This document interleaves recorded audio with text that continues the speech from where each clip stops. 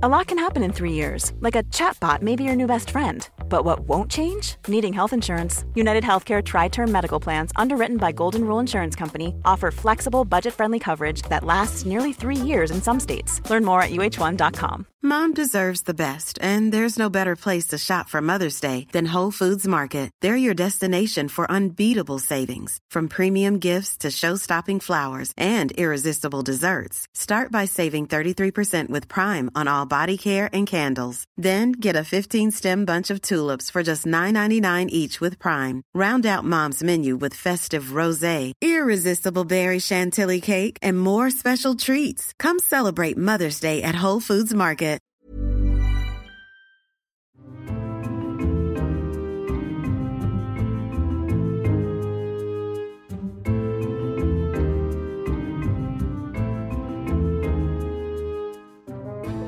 Hello and welcome to You're Booked.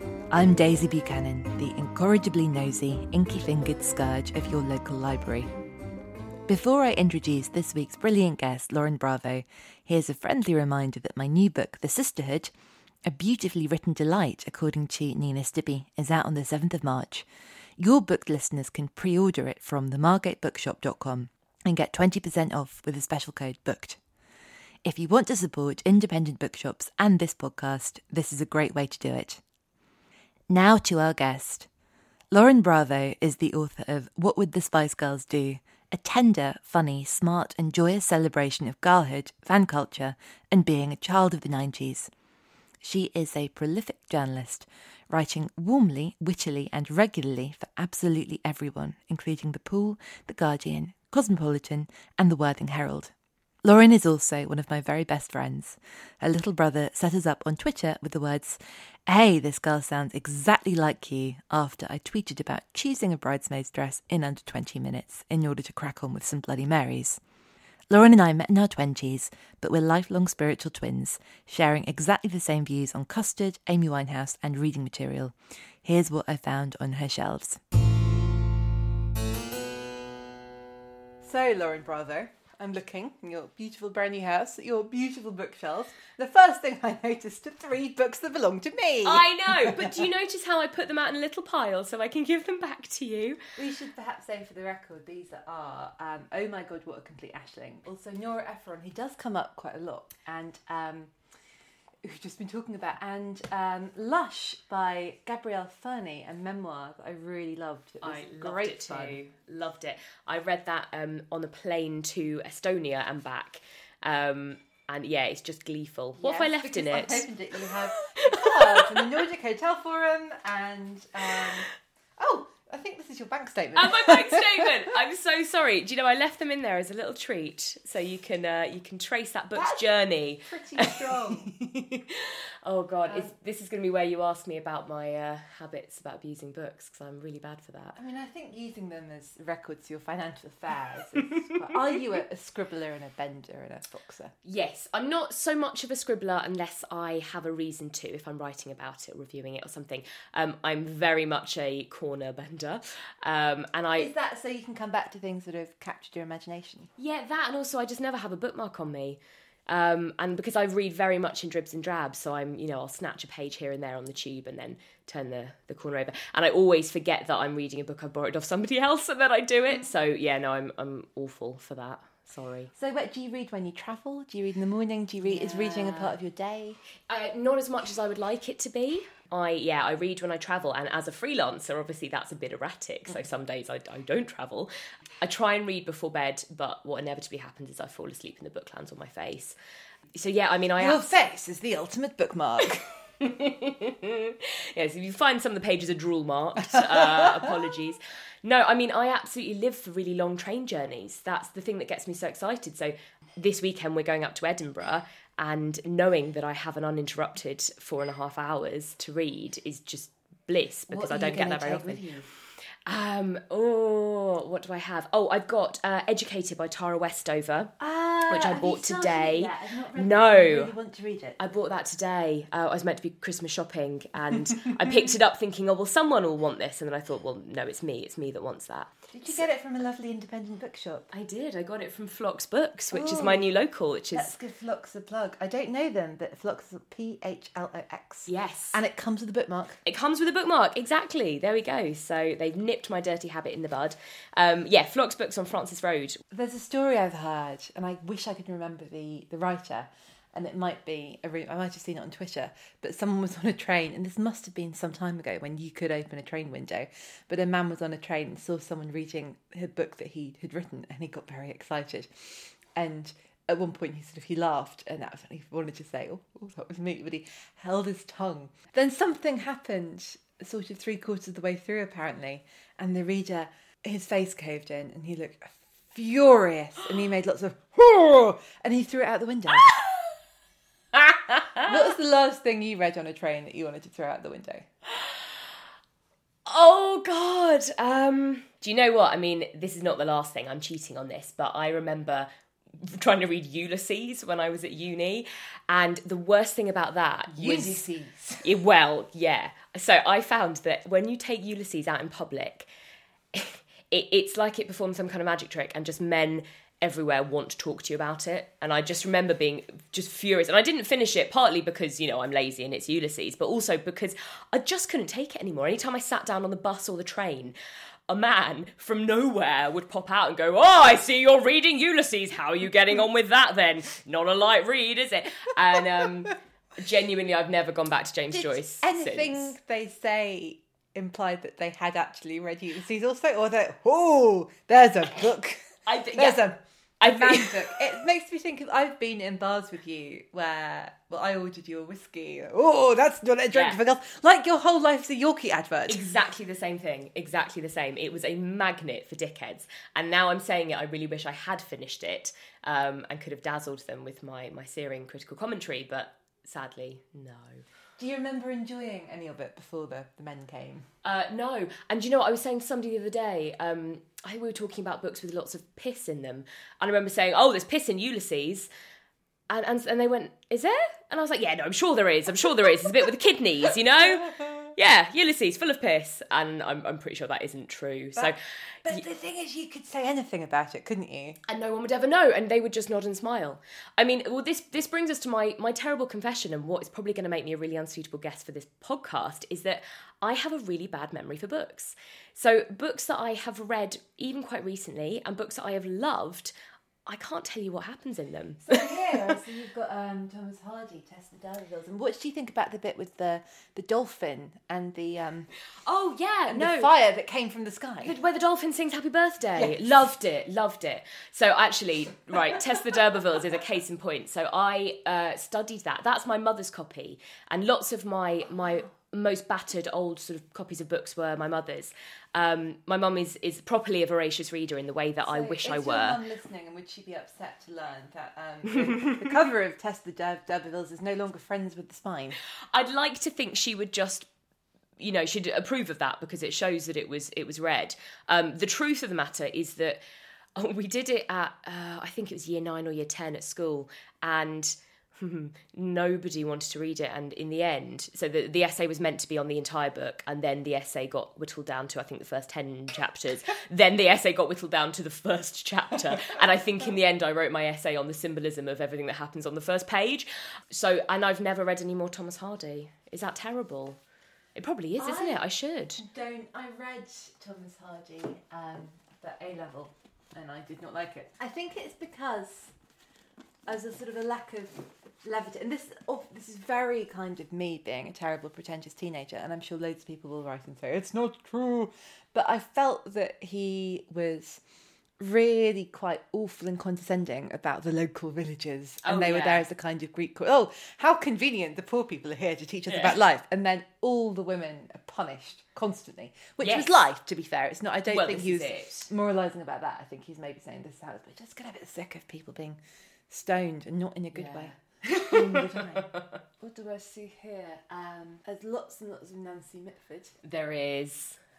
Obviously, I love Nancy Mitford. And next to Nancy Mitford as well is one of the Mapp and Lucias, and all of the rest of them are on my Kindle. I went through a Kindle phase about 6 years ago, maybe. So everything that I read in that era, I don't have a hard copy of. But yeah, I absolutely love Mapp and Lucia. That's always something I recommend to people if they kind of like the Mitfords and want to go further. I think I love reading about snobs and social climbing and manners. Oh, my absolute favourite type of book. Yeah. As you know, you and I are both big fans of Hyacinth. Bouquet or Bucket. And actually, that's so true. And I think Miss Mapp and Lucia were definitely and sort of precursors. Proto-Hyacinth. Completely. I've never thought of that. Yeah, it's so true. That is, yeah, definitely. I remember once I lent some books to my boss, one of my old jobs, and he took them on holiday and he came back and he said, Lauren, all of your books are just about posh people getting pissed. And I realised that is my type. Yeah, that's my favourite genre. Did I hear you on a different podcast saying your favourite genre, or am I confusing you with another guest, is Poor but Posh? Yeah, okay, I did say that as well. That is my other favourite subgenre, is Poor but Posh. But I like reading about posh people and I don't know what that's about. Oh, social comedies, anything from the sort of middle of the 20th century. Absolutely die for it. But like Barbara Pym, I've got lots of Barbara Pyms up there on that shelf. Oh, let me have a reach. So yeah, so I've got a few nice 70s versions. Do you want the chair? Is that Excellent Women? It's Excellent Women, and all of those very colourful ones are Barbara Pym as well. They're nice. New versions. There you are. So you mentioned reading your mum's Thomas Hardy. I'm going to see if... Oh God! I'll hold on to the chair. It was really inconsiderate of me to put my shelves up so high. I think I had a bit of a Beauty and the Beast kind of fantasy going on, and actually it's just really impractical. I do want to glide up and down these shelves. So yes, I see you've got it's also quite wedged in. Excellent Women. Is that how you think of yourself? Well, you should be how you think of yourself, actually. You truly are an excellent woman. Do you think it's in these times... This is really weird talking to you from the chair. I quite like it. I'm going to sing you a song. It's really... We don't really get permission to laugh at people, but I think we're very, very careful about kindness, which is a really good thing. But reading these books from, I guess, the earlier part of the last century that are fantastically bitchy. Oh, completely. Oh, it's that very British thing as well of never liking anybody to have ideas above their station. And I think when I say I love books about posh people, quite often it's because it's posh people sort of getting a comeuppance. And there is that slight hierarchy of anybody who has ideas above their station, as with Keeping Up Appearances, I guess. Yeah, but it's a gentle laughing at, isn't it? It's a sort of knowing...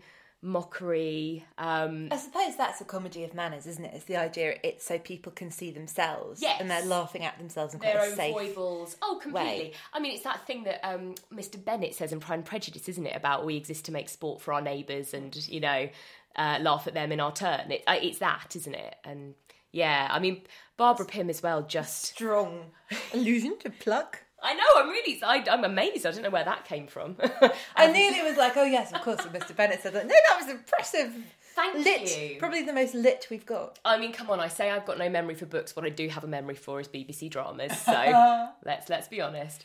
So earlier you said about the Hardys belonged to your mum. How much of an impact has she had on what you read? Oh, massively. So yeah, my mother, she has the best taste in books of anybody I know. Or rather, she has my taste in books, but more discerning. And yeah, so anything that she loves, I will love. And she often lends me books, and she reads far quicker than I do. She gets through a lot more, so I can kind of use her as a bit of a sounding board. And if she says don't bother with something, then I won't. Yeah, and it's funny because both my parents did English at university. But yeah, so I think reading was always a big part of our house growing up, and I think, you know, was so privileged to have that, massively so. Yeah, but I kind of torture myself now, actually, with how much more my mother seemed to get from that education than I did. So she can still quote great chunks of Chaucer, you know, and she can just roll off quotations from things, and she remembers stuff that she read 30 years ago, and I don't remember things I read 3 months ago. So I've always really envied that in her. Yeah. Do you think it's because we're products of this awful time where we just have too much in our heads always? Yeah, I do. I think my attention span is so short. And I don't know, I guess people's brains work in different ways, but I do think that the books I read when I was in my adolescence have really burned themselves into my brain in a way that nothing else has since. Were all these books very much books that are in your house that you discovered, or was there anything that you remember reading in secret or in private? I knew you were going to ask me this, and I was trying to think, like, was there anything really naughty? I mean, do you know what actually is terrible? And I think I'm probably the only guest you've had that will say this. I've not read Forever by Judy Blume.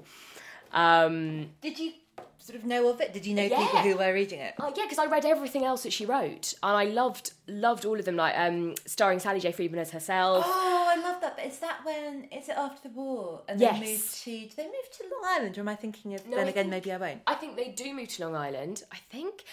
And again, I can barely tell you anything that happens in it, but I know I adored it and I read it over and over again. And Deanie, I remember in Deanie... Oh, she got scoliosis. Yeah, but it talks about masturbation in Deanie, and I definitely didn't know what that was. As in, How old were you? I don't know, like 11, something like that, 10. And she talks about a special place that feels nice. And I genuinely remember thinking, oh, she must have just like a really smooth bit on her arm. But no, it's weird. I think I must have read books secretly. But also I don't think my reading was censored in the same way TV was. You know, I wasn't allowed to watch Friends when I was sort of 8 or 9 years old, but I probably would have been allowed to read any book. Are there any books that you've introduced your mum to that she has loved? That's a good question. I lent her Viv Albertine's To Throw Away Unopened, which is one of the books that I evangelise about all the time at the moment. I think she's read it. I'm not sure. I've asked her, actually. Because that's so weird, isn't it, when you lend someone a book and they don't mention it and it gets to a point where you feel as though you can't say, so. Yes. Oh, no, and it's so nerve-wracking. I mean, I have a tendency when I give people presents to apologise for them as they're opening them. You know, I'm really sorry, actually, it's just a tiny thing, it's a crap thing, actually just give it back to me. And I think I do a little bit the same with books as well, because I can't bear the idea of bigging up a book that somebody else then doesn't like. But I love lending books. I mean, as I was unpacking these books the other day to sort of put on the bookshelves, I realised that actually all of the books I really love that are my favourites, I don't have because they're gone away somewhere. Do you want me to help you down off that chair? Thank you so much. I sound like about 1,000 years old. Actually, do I go back? Oh, I'm going back into the Christmas film. God, there we are. Yeah, because I know... We have a lot of conversations about Nell Stratfield. Yes. And I don't see her here. No, oh no, so there is one. You lie, Lauren, you lie. There is one. Dell, you've got good eyesight. There is Party Frock, which is one, do you know what? I actually still haven't read it, but I found it in this gorgeous little bookshop in Chichester, I think, last Christmas. But yeah, so I have all my mother's old copies of Ballet Shoes and the Bell Family, and they've all got stains on the pages where she used to eat banana sandwiches in bed when she read them. Your mum or Nell Stratfield? Note to publisher, please include the banana stain. Wouldn't that be nice if we did that? Yeah, so they are somewhere, but I don't think I've unpacked them. I think they must be in a secret box somewhere. Are you much of a rereader? Do you have any comfort reads or things that you keep returning to? Yeah, I mean, they're such cliches, but... You know I'm going to say here Bridget Jones's Diary. I probably reread about once a year at least. I see then all here we have Bridget Jones's Diary. Yes. Bridget Jones, The Edge of Reason, Bridget Jones's Baby, and Olivia Jewels and the Overactive Imagination. Which, I wish you hadn't said that because that copy belongs to Janina Matthewson and she lent it to me when we had that party when we read Bridget Jones on the anniversary. Was it the 20-year anniversary of Bridget? I think so. I'm going to try and get this down. Shall we see what Bridget was doing on, not to date this too much, but on the 18th of December? Oh, yeah, let's. It's quite near the end. It's not. Oh, there's no 18th. We have Thursday the 14th and Tuesday the 19th. So we're only one day out. Okay. Was this when she buys the posh olive oil and then it breaks all over somebody? Yes, it is. Yeah, there we go. Got skills. Do you want to read out her daily tally? Oh, God. Oh, it's always so bleak, isn't it? 9 stone 7, brackets, but still nearly 1 week to lose half stone before Christmas. Alcohol units 9, poor. Cigarettes 30, calories 4,240. Instants 1, excellent. That's lottery instants, isn't it? Cards sent 0. Cards received 11, but include 2 from Paperboy, 1 from Dustman, 1 from Peugeot Garage, and 1 from Hotel Spent Night in for work 4 years ago. Am unpopular, or maybe everyone's sending cards later this year. I mean, that is searingly relevant because I haven't done any of my Christmas cards. I'm feeling very Bridget about it. Yeah, I mean, this, talking about books that you read in adolescence, so I read Bridget Jones when I was 14, and it was very much tied up in studying Pride and Prejudice at school and the film of Bridget Jones coming out. and me watching the BBC Pride and Prejudice adaptation for the first time. And that all happened in the space of about 3 months. And I remember just spending the whole time in this hormonal frenzy. I used to print photos of Colin Firth off the internet and keep them in my pencil case and things. And I think out of everything, it was my love of Bridget really that hit me the hardest and has never gone away. That was an amazing time, wasn't it, when you really had to go and make your totems? I did. And I used to cut his wife out of them. I mean, this is something that comes up because I know so many, women like us who love Bridget, and there was something radical about her writing a comedy about a woman living in a very modern way. Do you think, I don't want to put words in your mouth, but is that a book that made you think, oh, you're allowed to write like this? I could do this. Yeah, definitely. But you know what? I would also say, actually, no, you're right. Bridget, I remember really vividly thinking that the way that Bridget and her friends spoke was so witty, but also it was kind of the first time I remember thinking, oh, other people find their friends hilarious in the way that I find my friends hilarious, but I'd never really seen it represented on the page. But I think really one of my formative experiences of funny women writers and comic novels about women were books like Jill's Pony Trek, all of the Ruby Ferguson books.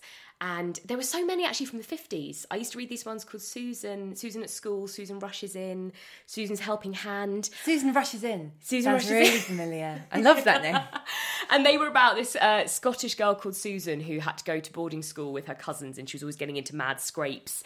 And but they were hilarious. And I really think, even if I went back now and read them, I would still think they were really, really funny. I do sometimes. Lucy Mangan, I don't know if you've read her book, Bookworm, a memoir of childhood reading. Really, really loved it. And she says something incredibly savvy about Ruby Ferguson and the pony books, which is they were for girls who would have loved to have had a pony but didn't have them. The real pony girls were out with their horses. Yeah, completely. But they were for the kind, that again, it's kind of that posh but poor, posh enough to imagine life with a pony, but too poor to have a pony because they cost £1 billion. Do you know what? I never had any desire to ride a pony, even. I just loved that, that was how funny they were, that I was such a, unathletic, towny kid. And yet, I wanted to go on a pony trek just for the lols. My sister, Gracie, used to get various pony magazines, and every week they'd come with a free hoof pick or something. And so just like, does Grace not bother that this isn't something that she could use in her life? They're just she's having the gear. Just put your hoof picks on your mantelpiece. And I was thinking about boarding school as well. I think it's very, very similar, where I think that I'm sure they're out there. I'm absolutely sure they're out there. I don't know anyone who went to boarding school and loves Mallory Towers. I think they're very much yes, because and you have to go to boarding school under a strange set of circumstances, you've got a scholarship or your father's going to work in the Gulf, running away from the circus. Ever come across the Trebizond books? No. They was a sort of modern, I think written in the 90s, Anne Digby, or maybe late 80s. It's Rebecca who is the heroine, and she wasn't a scholarship kid. And what was good about that was, I think often the scholarship girls had to be super, super brainy, and that could be a little bit alienating. Yeah, that's so and they're true. Also, that sort of being a bit shabby and a bit worried. But she was normal enough for a reader to relate, but also she only got there because the firm were paying for it while the family were off in the UAE or whatever. And then you're allowed to like her. That's the thing, isn't it? Yeah, you've got to... And it got very sexy. Someone had a Swedish cousin called Ingrid who had boyfriends and was topless sunbathing on the beach and always being told off. And she's like, it's the natural way. I think I definitely had moments of stirrings that I couldn't quite put my finger on. Interesting. Until I read Deanie.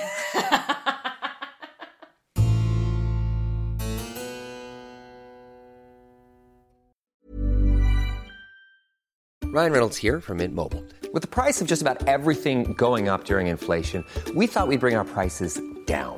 So to help us, we brought in a reverse auctioneer, which is apparently a thing.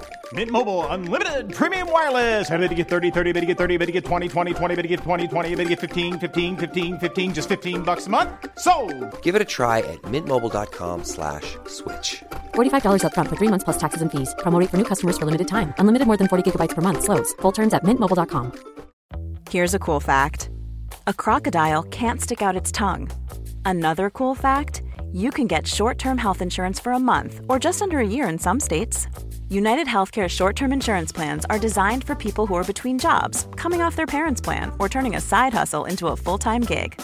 Underwritten by Golden Rule Insurance Company, they offer flexible, budget-friendly coverage with access to a nationwide network of doctors and hospitals. Get more cool facts about United Healthcare short-term plans at uh1.com. Planning for your next trip?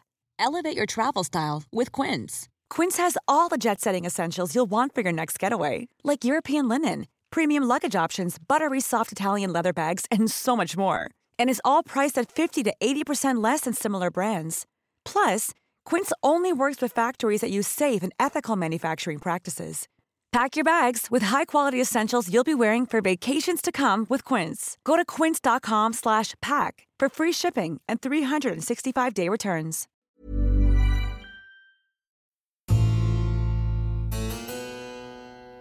We'll be back with Lauren shortly, but now it's time for my Steal of the Week, a book I loved so much that paying the cover price alone seems like an act of daylight robbery. This week, my steal is She is Fierce, Brave, Bold and Beautiful Poems by Women, edited and compiled by Anna Sampson. This gorgeous anthology features poems by women whose work I love, like Maya Angelou and Dorothy Parker, and work by poets whose work I've been thrilled to encounter for the first time, like Nikita Gill and Imtiaz Darka. The poems are grouped together according to theme, and the selection really is smart and harmonious. This is a great book to have beside the bed so you can start and end your day with a poem. And often I start reading one when I'm exhausted, only to discover an hour has passed and I'm 20 poems deep. It's a book to treasure and revisit often. That's She is Fierce by Anna Sampson, published by Pan Macmillan. Now back to Lauren. And so you've also got one of my very favourite writers, a write by Helen Fielding. Oh, I think I've got a splint up. You have Nina Stibbe. I do. Oh God, I love her. Guest who we've recorded with. Yeah, I'm eagerly awaiting it. Yes, so I read Love Nina. Do you know what? Shamefully, I don't think I read it until after the TV show had come out. Oh, really? Did you read it first, or did you read the novels first? I read Man at the Helm first. Me too. Yeah, which I just loved. How did that come into your life? Do you know what? It has such a beautiful cover. Shamelessly, I kept seeing it in bookshops a few years ago. Is this the Jam Tart one? That's the Jam Tart one, yeah. And I'm a complete sucker for a beautiful cover. And I think I'm normally quite good as well it's wedged. Oh, I'm sorry. I packed my yellow gingham with jam so tarts. tightly. Yeah, and then I read Paradise Lodge. I read that on holiday last summer in Scotland. We had a very cold, very rainy August holiday in Scotland, and we were holed up in a cottage. And I read the whole of Paradise Lodge in a day, I think. And yeah, she's so good. She's got a sense of humour that reminds me, I think, of my mum and my family.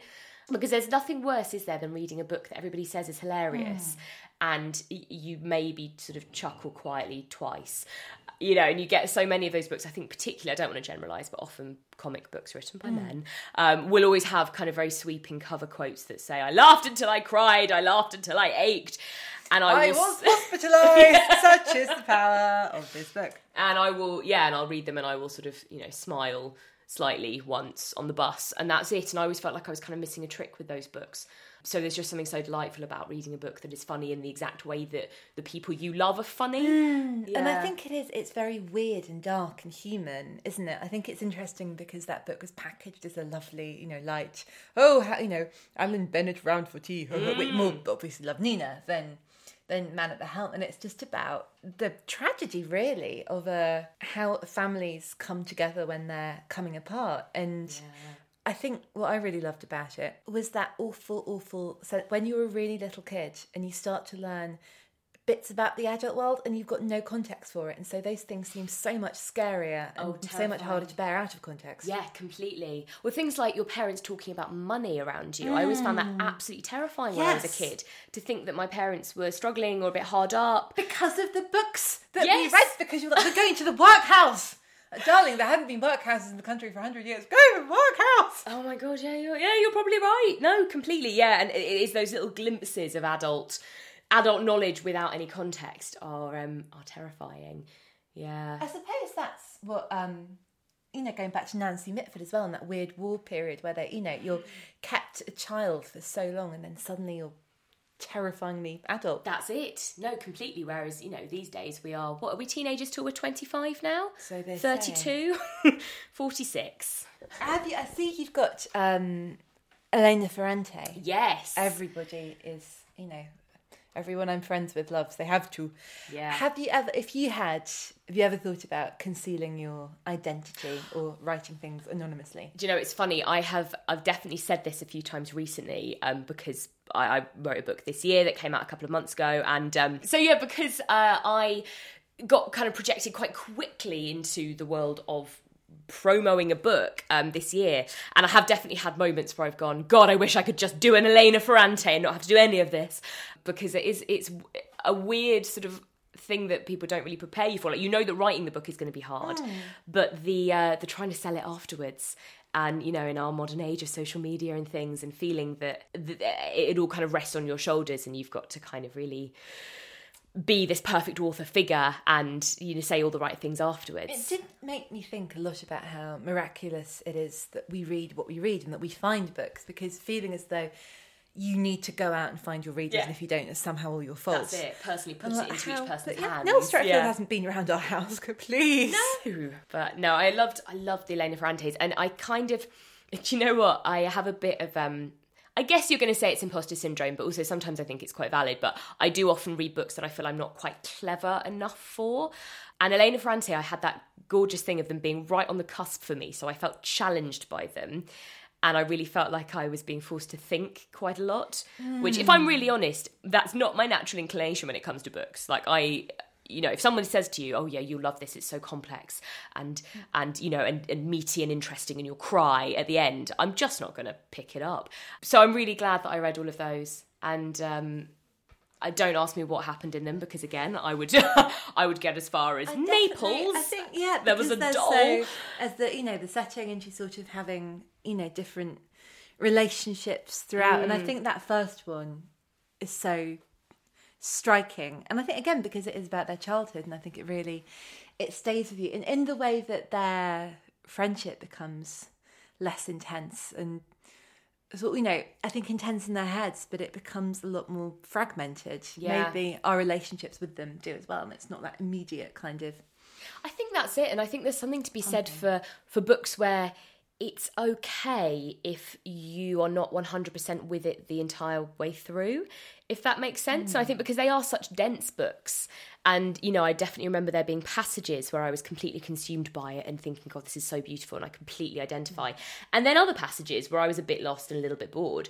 And I think that's kind of okay. If you're going to write an enormous 4-volume saga, that's sort of to be expected, isn't it? But I think I'm only just now, in my 30s, kind of giving myself permission almost to have that kind of response to books. Do you think, in the way, because I know you've talked a lot and we've had conversations and you've written about this and spoken about that sense of you being an author, you know, capital A's all round, about how you'll live and look and be. Do you feel like that as an adult reader as well, that you believed there'd be a point of, I don't know, being the sort of person who would just, you know, oh, I'm reading Dickens for the 5th time for fun. Yes, yeah. Almost waiting for that shift to happen without maybe doing anything to make the shift happen. I think that's it. And Describe myself there. Yeah, no, it's so true. Do you know what? It's funny you should say Dickens as well, because today I have had a bit of Twitter dramas. I tweeted something really silly yesterday about making a reference to A Christmas Was it Carol. about putting your dick in? Oh, well, now I feel better. I love you. No, it was about, I made a reference to A Christmas Carol in an article that I was writing, and then later realised that the reference I had made was not to A Christmas Carol, it was to A Muppet Christmas Carol. And it was about, I wrote, it was a reference to Marley and Marley, and I, you know, a day later went back and gone, oh God, of course, there's only one Marley. And I tweeted that, and then it got picked up for one of those Twitter moments that are really unhelpful. How did I Twitter, miss like, this? Thank you very much, Twitter, but actually, if you could just not do that, because what happens then is that all of the sort of Jeremys and Bryans of the world crawl out, and so all afternoon I've had people going, I just don't understand how you could make this mistake. There have been countless adaptations of Dickens, and does nobody read books anymore?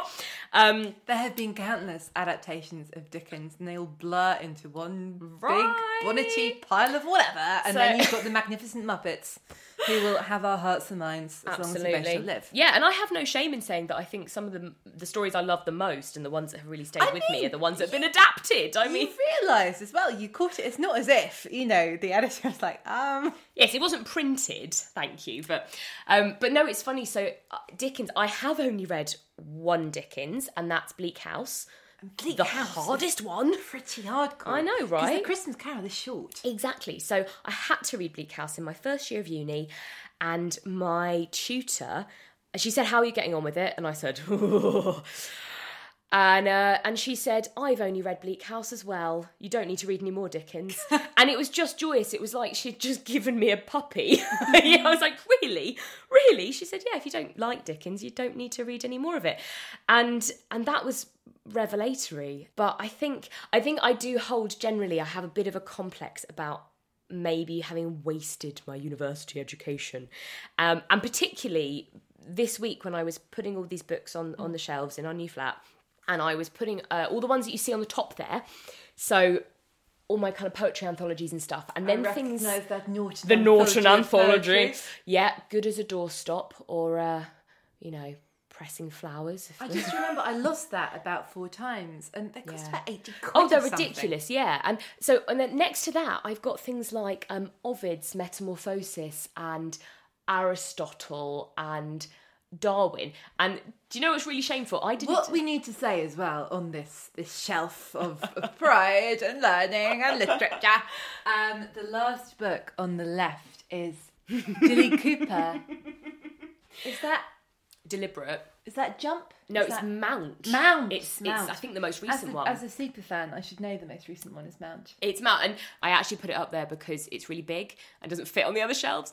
But yeah, I mean, so all of those books I've not read. I used to buy them 10 minutes before my seminar and take them and sit with them in front of me. You're a millionaire. No, this is the thing. I mean, I was an idiot is what I was, because I didn't go to the library until at least my second year. And I spaffed all of my loan going to Waterstones 10 minutes before my seminars, buying these books, sitting in a seminar, not understanding what was going on because I hadn't read the book. And then they would just go on a pile and I never read them.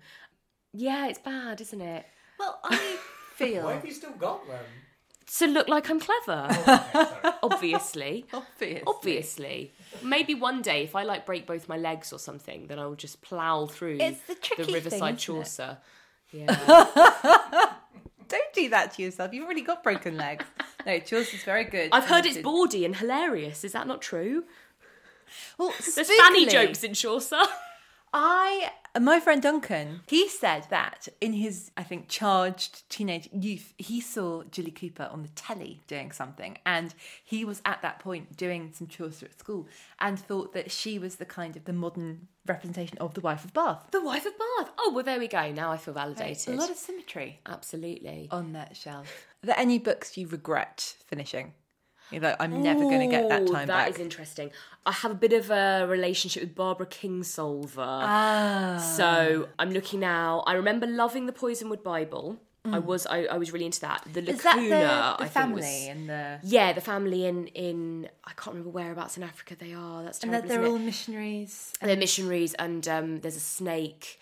And it's kind of a saga of them going off and... Yes. And I remember enjoying that. The Lacuna, I think I remember struggling with quite a lot. I really wish they'd ask you for a cover quote. There's a snake. I remember there's a snake in it. You could have done one for The Little Friend.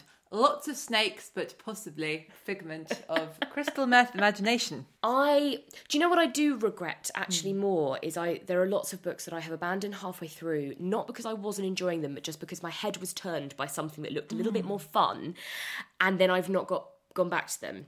So that's quite bad. So Crudo by Olivia Laing, I need to go back to that because I was reading that and I was kind of very enthralled by it. I hadn't made up my mind as to whether I'd loved it or not. Oh no, you've just got it out. How much have I read of that? Not very much. You can see where I folded around the end papers. Okay, either. It looks quite doable. It is very slim. Oh, it is. Yeah. But something else crossed my path, and I think it might have been. Oh my God, what a complete Ashling actually. And I just knew I wanted to read that first. So that is a terrible tendency I have. I often read. I'm reading a few different things at the same time, and I think it's kind of it's a bit like perfect. God, I'm so spoiled and awful. I should just read one book and stick to it. But the sort of, just I have moments where if I'm reading something really bleak, I just need a bit of P.G. Wodehouse right now. Oh, completely. I think books for different moods is a really legitimate way of doing it, because that's how you do TV, isn't it? You know, you wouldn't want to sit down and watch The Handmaid's Tale every single night. Sometimes you just want Parks and Rec or something. So, yeah, I don't know. I think that's fine, but I do kind of regret abandoning a few things. Do you think you'll return to them? Do you feel as though yes, maybe I came out of my life for a reason?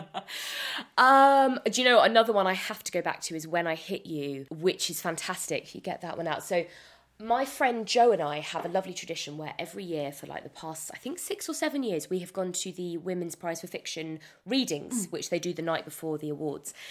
And it's lovely. And so all of the nominated authors do a reading from their book, and then they do some questions, and then you buy the books at the end. And Jo and I normally buy most of the books between us, and then we share them and swap them around, which as an author now, I probably shouldn't be condoning.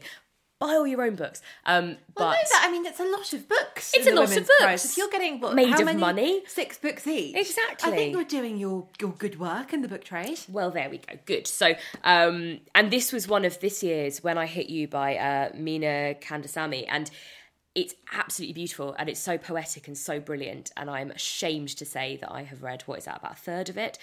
And again, I did abandon it for something else, but I will go back to that because I loved that. And actually, it's funny, a lot of the books over the last few years that I have loved the most are books that I bought that night at the Women's Prize for Fiction readings.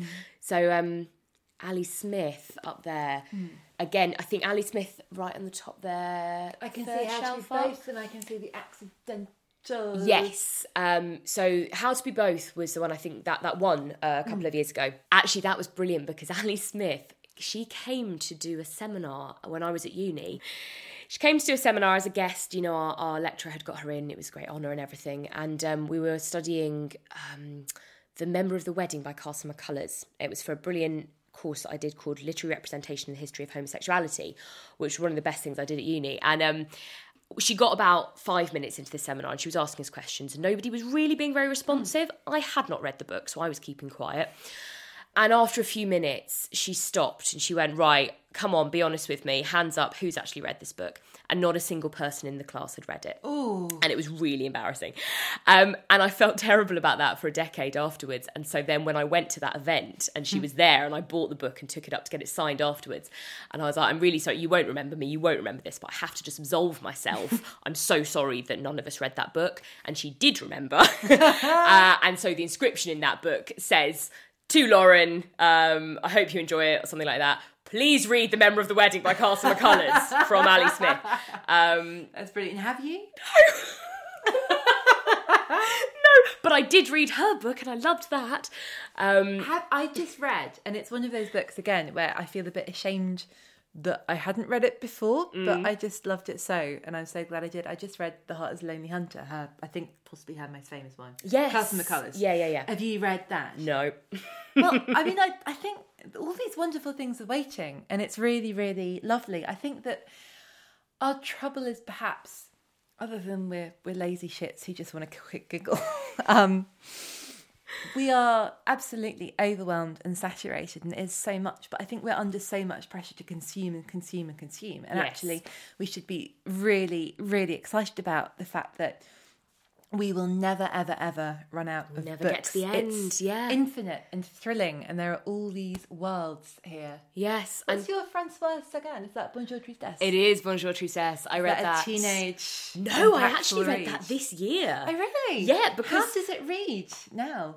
I really enjoyed it, but I thought it was quite flawed, but I enjoyed it. You know, I dare say I would extract very different meaning from it now than I did when I was yeah, definitely. I think teenager. This is it, and I think I read it almost as a gift to my inner pretentious teenager, who does come out a bit every so often.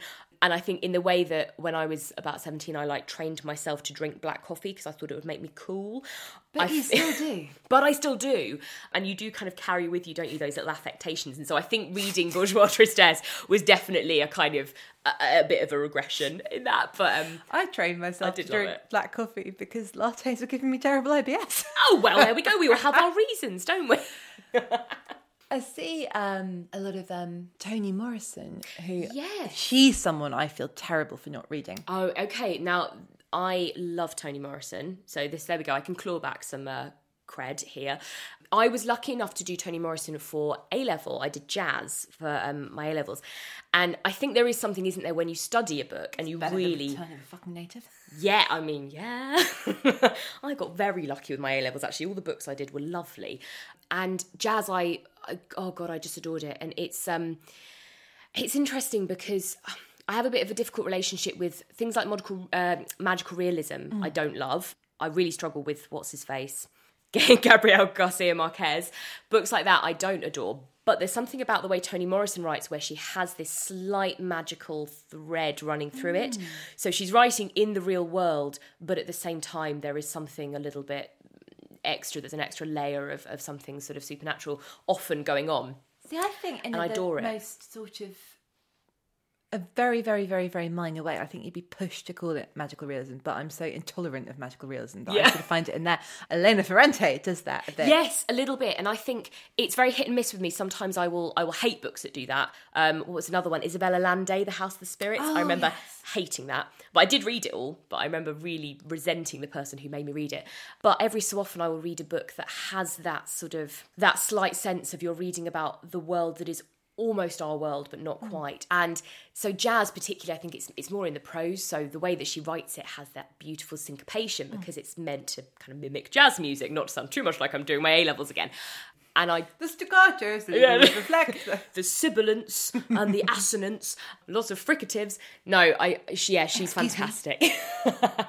And so that sort of then sparked an interest in Toni Morrison. I think I did Beloved at uni, but I would kind of go back and reread them all again, and I just think she's a magnificent writer. You're sort of making me wish there was an A-level for us where we don't have an exam. Yes. Like a book group, but with someone really supervising it and really making us... Yeah, forced to really get under the skin of a book. But that's the thing, because I think... and it can be a double-edged sword because sometimes if you have to pick a book apart, then you end up hating it. But actually, a lot of the books that I can talk about with the most kind of affection are the ones that I was forced to spend an entire term dissecting. When you think of what goes into any book, especially these novels, it seems absurd to the point of it being a bit insulting that we just read it and be like, oh, that's nice, and then move on. Like, why wouldn't you go back and revisit? Absolutely. I subscribe to the theory that any book can be a self-help book if you gain something from it. Are there any self-help books for you in front of me? Oh, that's such a good question. Do you know what? I do see some actual self-help books. I can see How to Be a Person in the World by Heather Everletsky, who is the Ask Polly advice columnist on The Cut, who I know we're both big fans of. Yeah, I absolutely adore that. And I tell you another book that's reminded me of, and I don't know where it is, maybe I've lent it to somebody, is I Was Told There'd Be Cake by Sloane Crosley, which I just love as well. And I think, we are living in a time that is very rich for sort of millennial and 30-something hilarious memoirs, and I love them all. Yours the most. But no, so I have read a lot of non-fiction recently, actually. Actually, do you know what? H is for Hawk. I found that very therapeutic when I read that one. So that's Helen MacDonald, and it's such an incredibly soothing book, but not in the way that people normally mean, I think, when they talk about soothing books. So it's not remotely light or fluffy. It's a book, it's so evocative of the sort of, she's writing about training this hawk, and there's lots of her getting up at the crack of dawn and going out into the sort of dank February morning. Teaching it the alphabet. With bounce balls on its nose. And no, but it's beautiful. She's getting over the death of her father, and her father sort of sparked her love of birds of prey when she was younger. My friend Jo turned me onto that one, actually. And I remember reading that and thinking, oh, wow, actually, it forces you to go slow. There's something about the way that she reads it that really forces you to take stock and almost to take breaks, because it is quite heavy going, but in a nice way. So you kind of want to stop and think about what you've read and chew it over a little bit. And that one is quite therapeutic. I've got a hypothetical £50 million for you, and a slot on Netflix. You've got to adapt something in front of us for TV. What would you pick? Who would you cast? Oh, God, that's such a good question. Okay, I'm going to think about this carefully, not just say something stupid. I mean... And who will play the snake? Jules Ponytrain. Do you know what? And it's actually not on my shelf because I think I borrowed it from a friend and then had to give it back many years later reluctantly. Barbara Trapido's The Brother of the More Famous Jack. Oh, that's so weird, because Caroline O'Donoghue, who we recorded with earlier today... Did she say that? She just finished the audiobook. I didn't ask her that question, but it came up. There we go. That was it. I asked her which fictional house would she most like to squat in. Oh my God. Yeah. So that is such a delicious book, and actually I think I'm really overdue a reread. It's definitely not been on telly. It might have been. I've never seen it. I've never seen it either, but maybe it was done, might have been done in the 80s or something. I bloody love that book. And I've got, so Frankie and Stanky is up there as well, which, again, I don't remember much about it, but I know I liked it. Is that, for shame I can't remember, is that part of that series of stories, or is that separate? No, I is that think it's separate. Set in South Africa. Oh. Because I know I recently read the sequel to Temples of Delight, without knowing it was a sequel. There's another, but then people from Temples of Delight turned up. They start popping up. And it's exactly like when you're at a party and your best friend who you've not seen in ages. I'm a terrible friend. I have lots of best friends that I've not seen in 5 years. I'm like, oh, it's you! I'm so excited to see you. Like a long lost relative walking through the door. That is my favourite thing, when authors put little kind of in-jokes and little references in there as prizes for the really attentive fans, little Easter eggs. I love that. So how would you cast Brother of the More Famous Jack, which regular listeners might know, is a story about a North London Jewish family who have a sort of bucolic, idyllic place in Sussex. And you've got Jane, it's the wife. It's not Jacob, is it? I think it is Jacob Goldman, yes. Isn't it? Yeah. Jane and Jacob. And then the two brothers. I'm not going to be able to remember their names. And one is sort of a bit more serious and earnest and academic, and one is a bit of a... Bit of a goer. Bit of a lad. But it doesn't really quite do him justice, does it? But vivacious, and he actually reminds me a little bit of Oswald in the Samiad stories. Is Oswald in the Samiad 5 stories? Children in It? Yeah. I don't remember Oswald. No, the Treasure Seekers. Or the Treasure I haven't Hunters. read the Treasure Seekers. This is just me shouting out like a drunk on a street corner. I mean, I'm going to do my Samiad impression for you if you're not careful. Please do. I mean, it's just constipated. It's just like he's just constipated, and this is entirely based on the CBBC adaptation, of course. Wishing a little harder every day. Anyway, I was very, very big into that. Again, an adaptation. For the listeners, Lauren I'm squatting. Her palms, squatting. She's doing a sort of a slightly hunched squat and doing a kind of. It's as if you're saying H N G in quite a focus. But that's amazing, because me and my sisters constantly, we still do Samiad impressions at each other. Yeah, my brothers if we want to make something happen for each other, we'll just go. And one of those odds for the listeners, there are lots of things about our relationship where you'll say it and I can't quite believe that it came out of your mouth and not mine. I like to believe that there was one of us in every county, and one day we will collect the whole set. So you're the Dorset representative and I was Sussex. I don't know though, because I'm going to be quite pissed off when you're busy mates with the other counties. I'm sorry. Who is this? So I rarely leave London. It'll take a while. I know you recently married your friends. I did, yes. Yeah, I had to officiate my best friend's wedding, which was a very honourable occasion, but really terrifying. And you've written a really beautiful piece about it, which we will put in the show notes. Thank you. If you had to give a book as a wedding present, what would it be? Ooh, that's interesting, isn't it? Do you know what? And this will be a bit of a lolsy answer, but Diary of a Nobody by Georgian Weedon Grossmith. Because there it is, and Dale's found it. There we go. That's a bit of a weird addition, but yeah. It's a slightly kind of like jokey Soviet cover, isn't it? Yeah, I don't really know what they were thinking with this, but it has got the original illustrations, I think. Was it Punch? Was it serialised in Punch?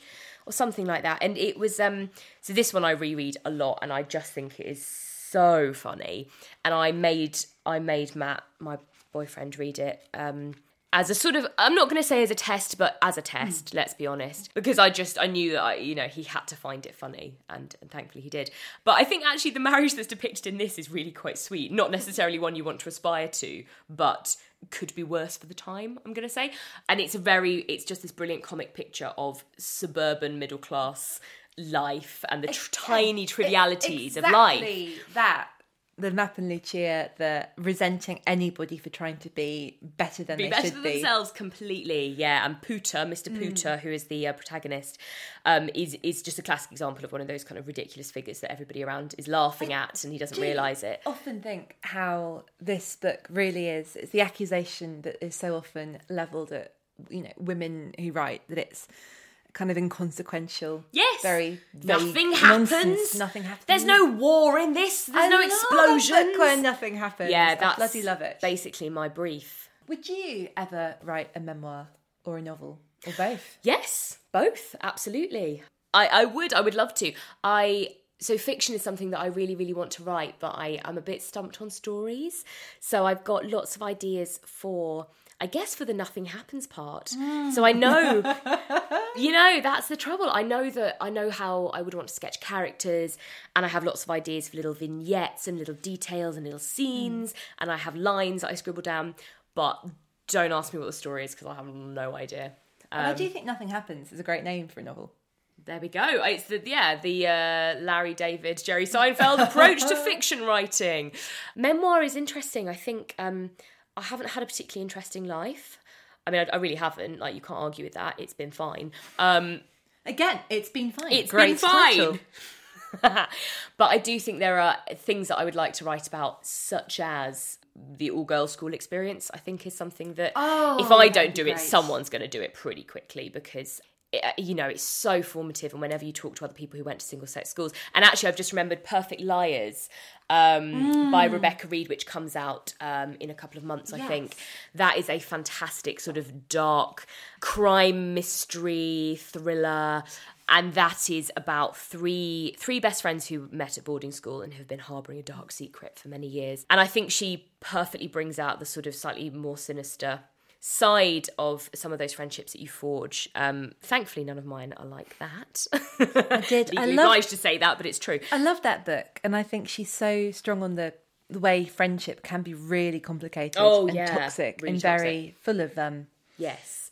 I would like to write the much more joyful, right. the much more joyful flip side of that, I think. I mean, also, so Louise Renison was such a formative influence for my friends and I, to the point where literally our WhatsApp group is called Ace Gang, after the girls in the Louise Renison books. And I was furious when they made the film of Angus Thongs and Full Frontal Snogging, or Perfect Snogging as they called it, and they set it in a co-ed school, and that ruined it in my eyes. The whole point was it was meant to be a single-sex school, and it was all about that dynamic. So I would like to write something about that as well. So maybe that's fodder for a memoir, I don't know. Huge thanks to Lauren, who can be found across social media at Lauren Bravo. Her book, What Would the Spice Girls Do?, published by Bantam Press, is out now. It's a charming, uplifting love letter to female fandom. And if you've ever made a microphone out of something you found in your bathroom, you need to read it. I'm Daisy Buchanan. Thank you so much for joining me, fellow shelf obsessives. You can find me on Twitter at NotRollerGirl and on Instagram at TheDaisyB. Say hello, suggest some guests, and watch out for shelfies. Visit our show page, acast.com/booked, for more information about our guests and a list of the books they talked about. If you have any other queries about the podcast, you can email us at ybooked@gmail.com. That's the letter Y, booked@gmail.com. Your Booked is produced by Dale Shaw for New Alaska and hosted by Acast. Please do subscribe, rate us, and leave a review. It's great to hear what you think, and it helps other people to find the podcast. I'll see you next time for more chat with readers with text appeal.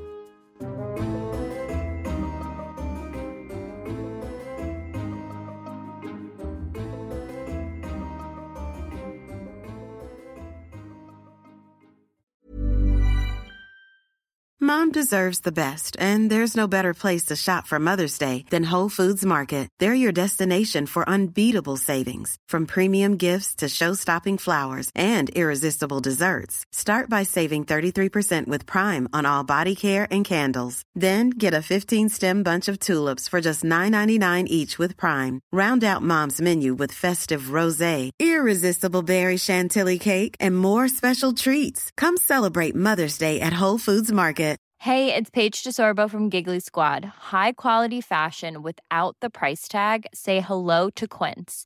I'm snagging high-end essentials like cozy cashmere sweaters, sleek leather jackets, fine jewelry, and so much more. With Quince being 50 to 80% less than similar brands.